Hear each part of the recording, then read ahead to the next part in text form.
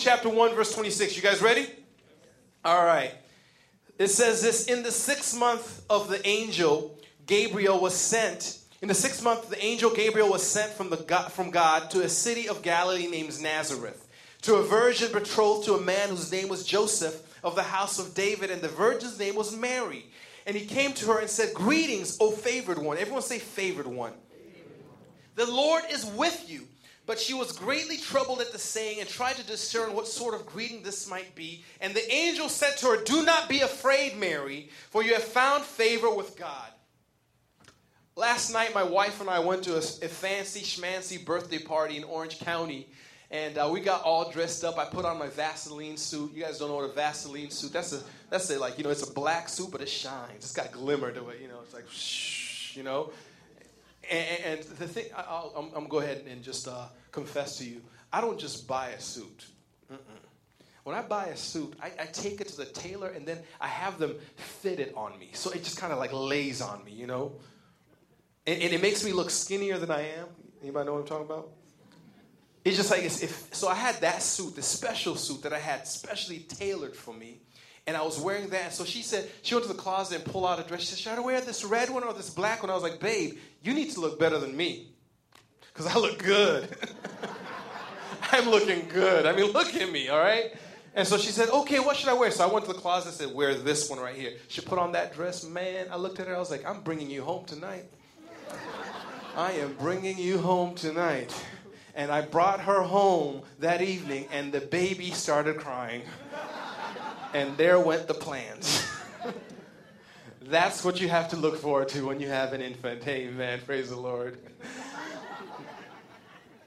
But as we're driving to Orange County, Pauline looks at me and she says, don't you just love Christmas? And I'm like, oh, we're about to have that conversation. She's going to ask me what I want for Christmas, or what she wants for Christmas, or what our Christmas plans are. And I'm like, oh, why do you like Christmas? She's like, all the music and the lights and just the cozy feeling. Just like, don't you want to just snuggle and family? And I'm just like,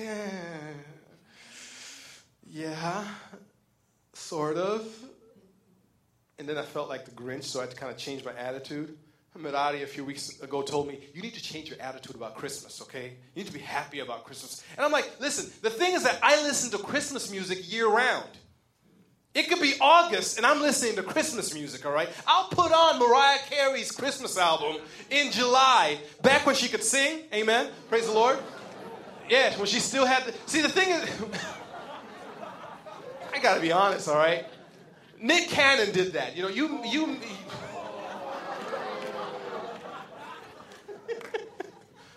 All right. See, that's when you mix good vocals with Nickelodeon, ruins it. It's over. But I love Christmas music. I listen to it year-round, and I'm like, I carry this Christmas spirit with me all the time, babe. And the thought dropped on me that the first Christmas was not like the Christmases that we get to enjoy.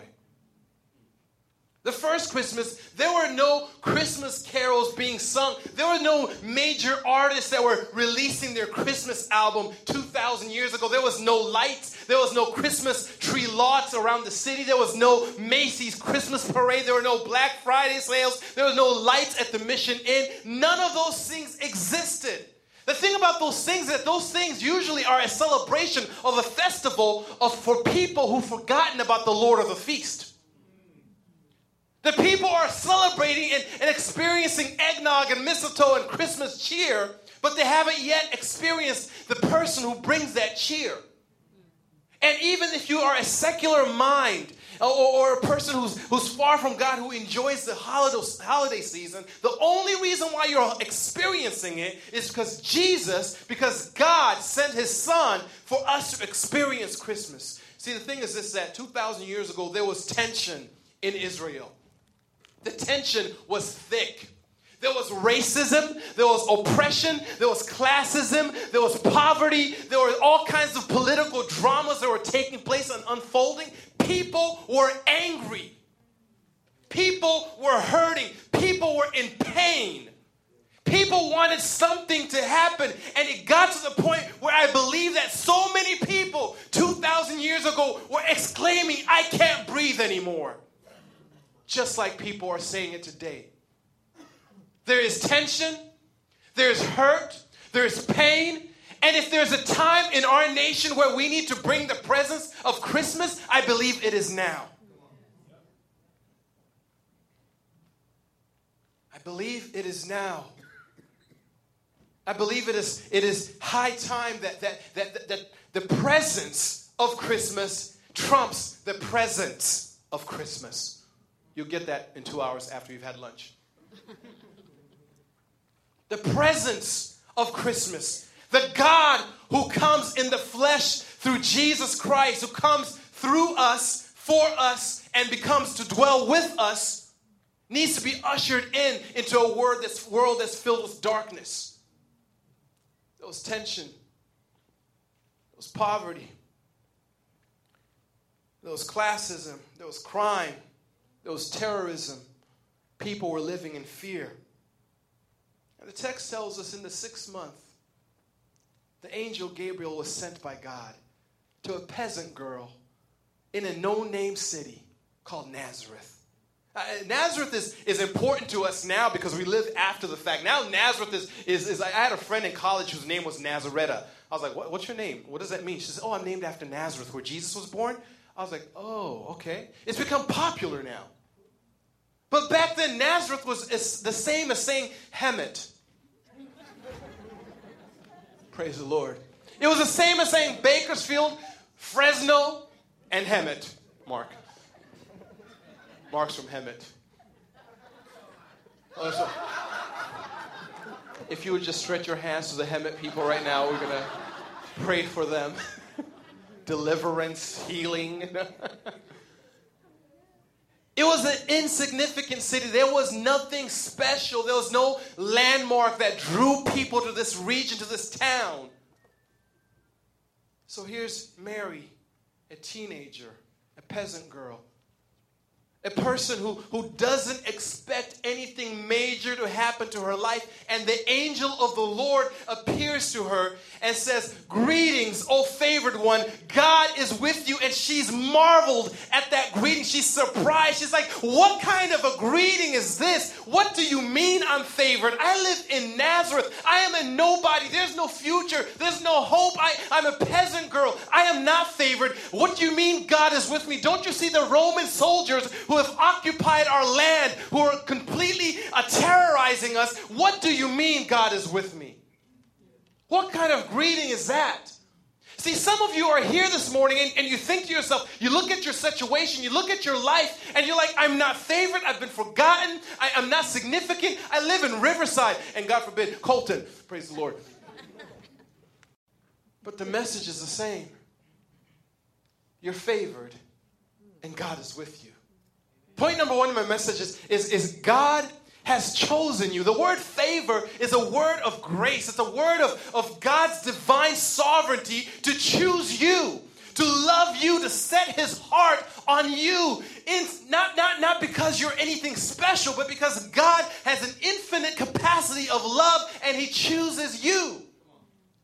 See, the thing is this, is that my wife and I, we fell in love. Okay, I fell in love first.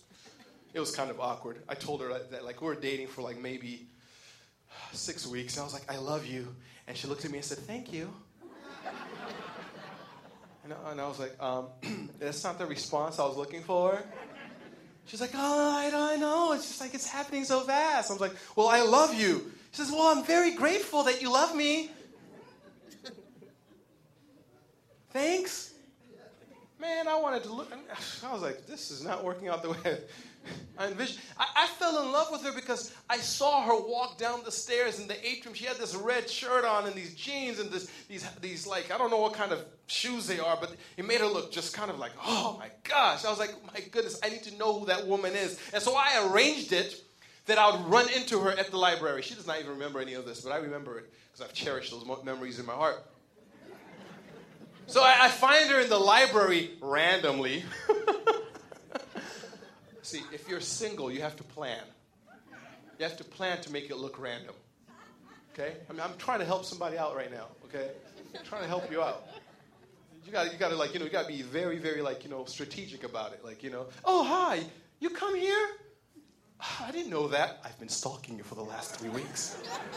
I know your schedule.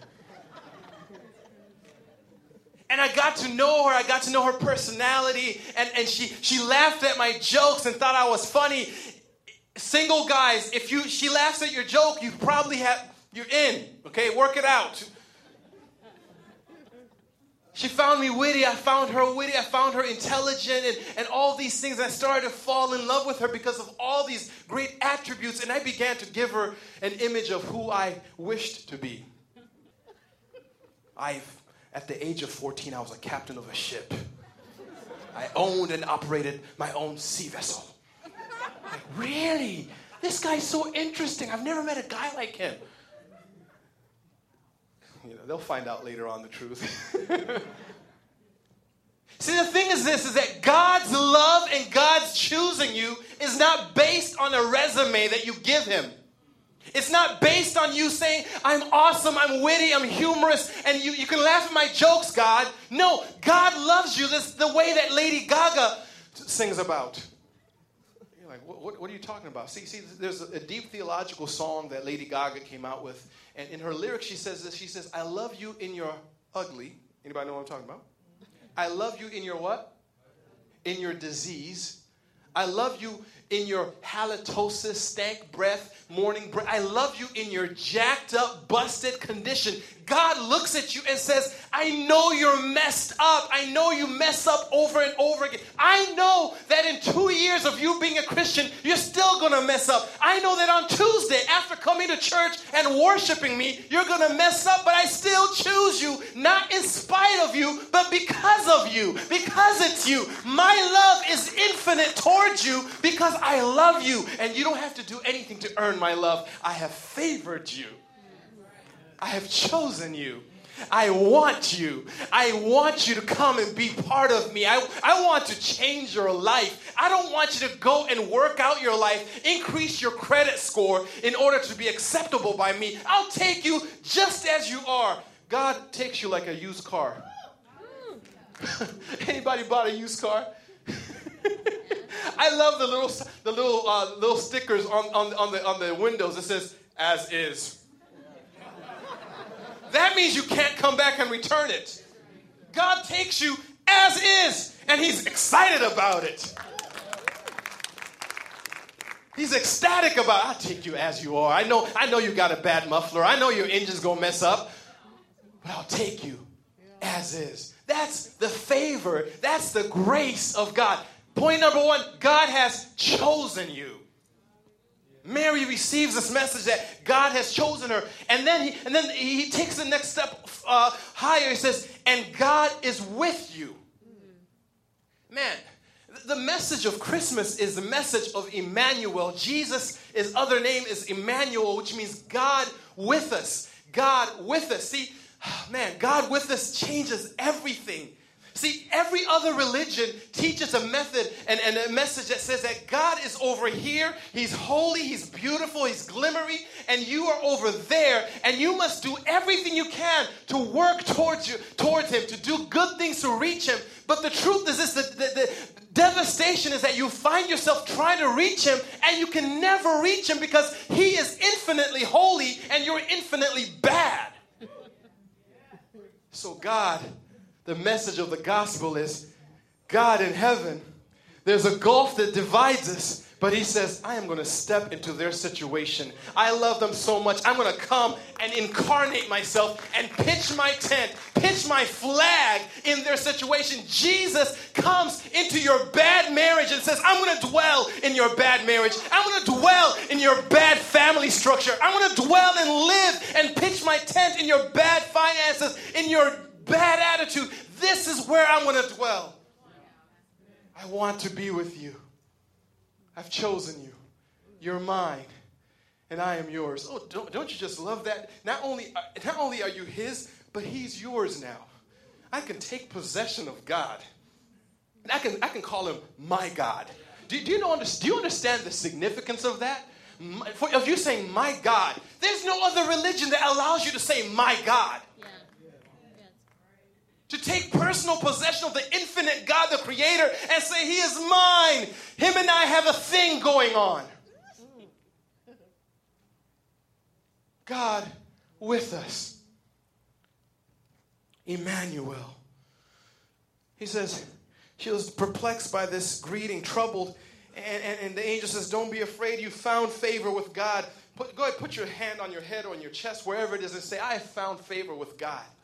I have found favor. Wake up in the morning on Monday. Let this preach to you on Monday and just say, I found favor with God. Walk into that board meeting and just say, I have found favor with God. Walk into that test this finals week and just say, I have found favor with God. He has chosen me. I have found favor with God. Walk into that bank and ask for that loan and just say, I have found favor with God. It won't get you the loan, but you'll feel much better.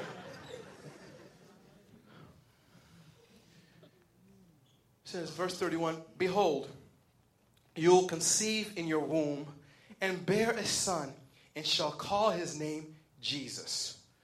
Behold, you'll conceive in your womb and bear a son and call his name Jesus. God has chosen you. God is with you. Now God wants to work through you. God wants to work through you. Christmas would have never happened unless he had passed through Mary's body. Do you understand the significance of that? He says, behold, you will conceive in your womb a child and call his name Jesus. My son is 11 months. He'll be a year on the 24th, Christmas Eve. I almost named him Christmas, but Pauline wouldn't let me. I was like, let's at least call him Kris Kringle. She wasn't having it. Thank her, because if it was up to me, it would have been bad. He would have been picked on all his life. Have me to blame. But the weeks and months leading up to the delivery of our child, my wife made me go to these birth classes. I hated the birth classes. I would tell her, babe, we could have done a YouTube tutorial in 10 minutes and then we could have gotten the Cliff Notes version of this. I did not need to watch a video. I didn't want to watch that video. That video was from hell. If you're trying to make me feel guilty, it worked. I mean, I'm here in the class and we're watching this video and I'm just kind of like, oh, Jesus, I am never going to listen to Marvin Gaye again. Forget 112, Silk, Boyz II Men, Joe, Brian McKnight. Luther Vandross is from the pit of hell. I don't want to listen to it again. I'm done. I'm never going to put mood lighting. No more candles in the house. No more scented nothing. When I go to bed, I'm wearing a snowsuit. Forget it. I'm never, Because the whole thing about wombs and then you forget about it after a few weeks. I look at this text and I'm like, God could have used any other method. I wish God would have been like, you know what? For us to send Jesus to the planet Earth, we're going to do a spaceship. He's going to come in a spaceship and then step out. I am Jesus. I've come to save the world. It would have worked, right? Would have been okay with that. But the story and the narrative of Scripture is that God wants to do something on earth, but he does it through people. He does it through people. The infinite God wants to do the extraordinary, but he uses finite people and ordinary people in order to bring the blessings, the big things of God. He must use small people, people who have limitations, in order to experience the unlimited power that he's able to put in and through them. The great God uses a peasant girl in a no-name city. And the angel says, you will conceive in your womb a baby and call him Jesus. Maybe next week we'll talk about what the name means. I don't know. I don't have time. We're out of time. The angel says this. He says, he will be great and will be called the Son of the Most High. And the Lord God will give to him a throne of his father David, and he will reign over the house of Jacob forever, and his kingdom there will be no end. This is huge, Jason. It's huge. His kingdom will have no end. He'll reign on his father David's throne to a peasant girl who's never been educated, who's not coming from a royal family, who has nothing to offer, for God to say that the biggest thing that's ever going to happen on the planet Earth is going to come in and through you. She says, how can this be? for I am a virgin.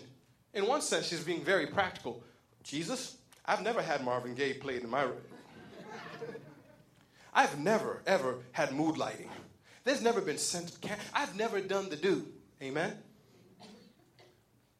On the other hand, she's also saying that practically, my capacity is limited. I don't have the experience necessary for the big things of God to be worked out through me. See, the thing is that God, the way God works is that he always chooses you and I, ordinary people, Jonesy, ordinary people, Gabriel, ordinary people, Andrew, people who have limitations, busted, disgusted people. He comes to us and gives us this grand thing. He says, I am going to impregnate you with the blessings of God that will bless all people. And you look at him and say, you can't use me. I'm from Hemet.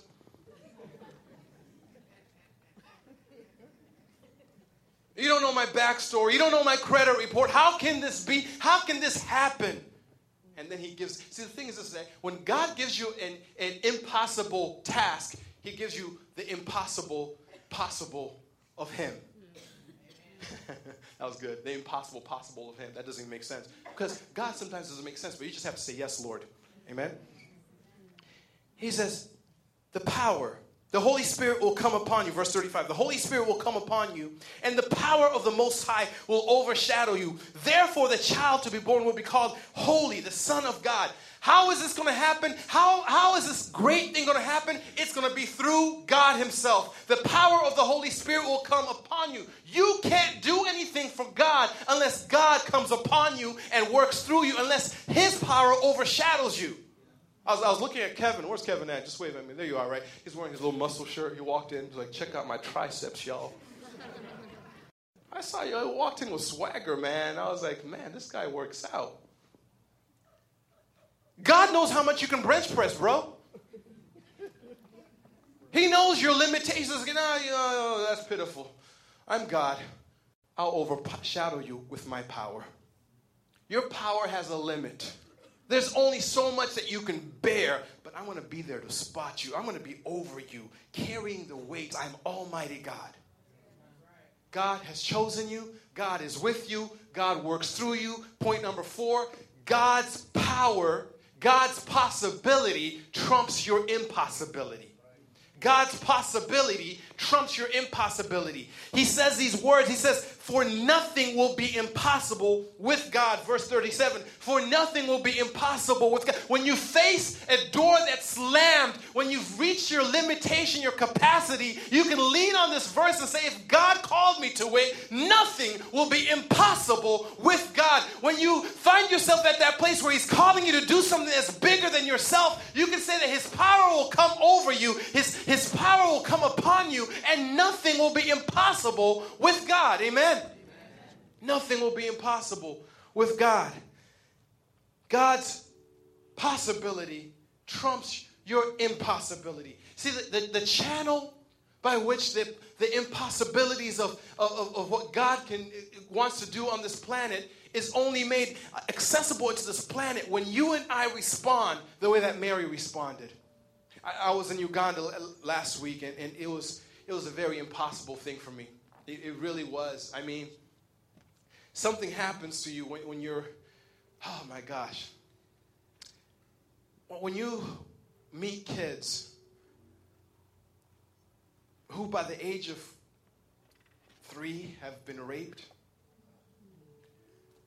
have been displaced, have experienced more trauma than anyone's supposed to experience in 5 lifetimes.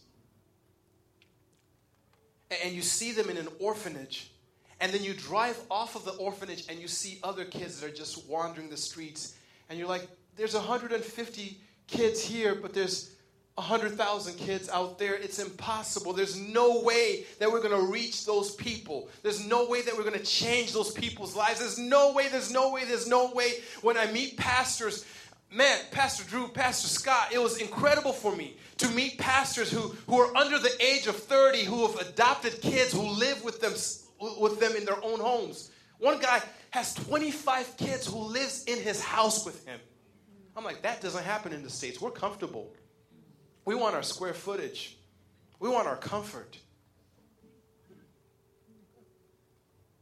I'll tell you one quick story that broke my heart. There was one of the pastors, Pastor Wilfred, he was taking care of this kid that was crying.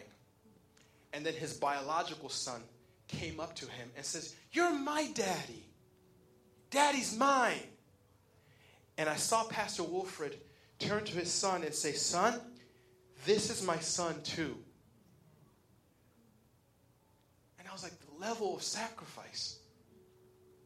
That not only are they making themselves, but their children have to be taught that you have to share your father with other kids that are coming from unknown places.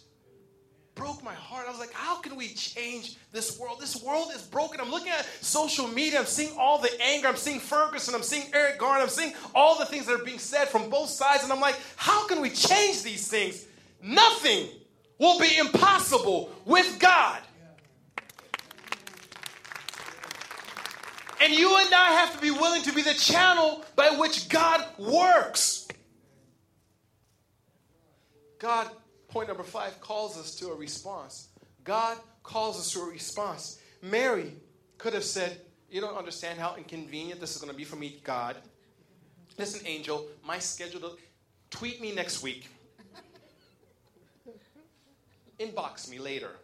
Right now, you don't understand the level of complication that's going to happen in my life, because if I become pregnant and I'm not married, my father can kill me. You don't understand the rejection that's going to take place in my life. You don't understand the risk that I have to face in my life. I don't think that I'm comfortable enough with stretching myself this way. I know that it's going to be possible through you. However, I have my own reality to deal with." She could have responded the way that we would respond too. But she utters probably the most powerful words that you'll ever find in Scripture that's uttered by humanity. She says, "I am your servant. Behold, I am the servant of the Lord. Let it be to me according to your word." She doesn't say, "Let it be to me according to my convenience, according to my understanding, according to what I can rationalize and logically add up." She says, "Let it be to me according to your word." That is the response that God calls us to. The question this morning is, when God calls you to this big thing, to work through you, for God to operate his great plan through you, what is your response? This was the response that Abraham gave to God when he was called out of Ur to go to the land that he'll show him. This is the response that Moses gave to God when he was called to lead the nation of Israel. This is the response that Daniel gave to God when he was in the captivity in Babylon. This is the response that Isaiah gave to God when he was called to be chosen to be a prophet. This is the response that Jeremiah gave to God. This is the response that John the Baptist gave to God. Everyone that's ever been used by God did not look at their convenience and their situation, yet they looked at God and his power and said, "I am your servant. Whatever you want to do through me, I am willing. I am an open vessel. I am open. I am willing to be a channel. Don't let me get in the way, Jesus. Use me any way that you want. You want to change the world? I am available to you. Let it be to me according to your word. Let it be to me according to your word." See, here's the thing, is that Mary says these words, but it's the same words that Jesus says. You see, in the Garden of Gethsemane, when he was facing the cross, right before he was about to go to the cross to be sacrificed as an atonement for our sin, to take on the full weight of God's wrath against sin and sinners, to take on the punishment, to take on the weight of hell for you and I. And he was praying in that garden and sweating blood, crying tears. His disciples had fallen asleep. He was alone, and he saw the gravity of what he was going to face. And he prayed to the Father. He says, "Father, let this cup pass me. I don't want to go through this. I'm emotionally distressed. My spirit is troubled. I cannot face this thing. Let this thing pass me." But then he uttered, "Even so, not my will, but thine. I am your servant. Let it be to me according to your word." You and I are pregnant with the gospel. We're pregnant with Christ. Just as Mary was pregnant with Christ, you and I are pregnant with the blessings of God. And you can either say, no, can't happen through me. Or you can respond and say, let it be to me according to your word. There is a gravitational pull that we must fight. A gravitational pull that we all have towards selfishness, self-centeredness. And if we're going to see change in our world, we have to understand that God has chosen us. God is with us. God works through us. God's power trumps our powerlessness. And God calls us to a response that says, let it be to me according to your word. That is how we make his presence bigger than the selling and the buying and the sharing of presents. When we say, God, use me. There's two ways for you to respond. If you're not a Christian, I came here to tell you that God's chosen you. He's calling you. And today you can give your life to him. Give your life to him. If you are a Christian, our church collectively, we're going to the season where we're not making the seasons just simply about us, but we're also making it about the gospel. I'm inviting you to join us in our Christmas offering so we can bring this message of good news to more people in our city and around the world. Amen? Amen. You can respond by participating in giving a gift of sacrifice. Not equal amount, equal sacrifice. You with me on that? And then secondly, this is a practical one. You can be 13 years old and 30 years old and you can participate in this one. See, on social media, I see all the bad news. But I was thinking to myself, what if we brought the good news even on social media? So I want you to help me out and just kind of do some random acts of kindness over the next few weeks that helps us start an epidemic of compassion in our city. Where we start changing things. Amen? Start an epidemic of compassion. And so what I want you to do is just, wherever you're at, if you're at Starbucks, maybe buy the coffee for the person next to you and just take a picture of it. Starbucks, Van Buren and King, buying Starbucks for the person behind me, hashtag Christmas presents, hashtag God through us, boom, roasted. And it's not to bring glory to yourself, but rather, what if other people saw that and it inspired them to also start doing compassionate things? To bring the presence of Christmas.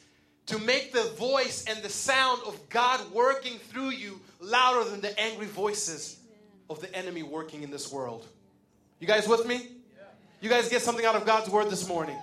Come on, give God a great big hand of praise. Father God, we thank you so much for your word. We thank you for what you're doing.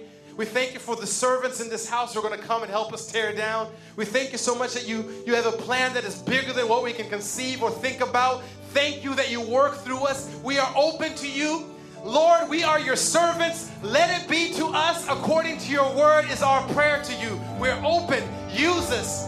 Use us, Lord. We want to see change. We want to see goodness. We want to see the presence of the Most High in our city. In Jesus' name we pray. Amen and amen.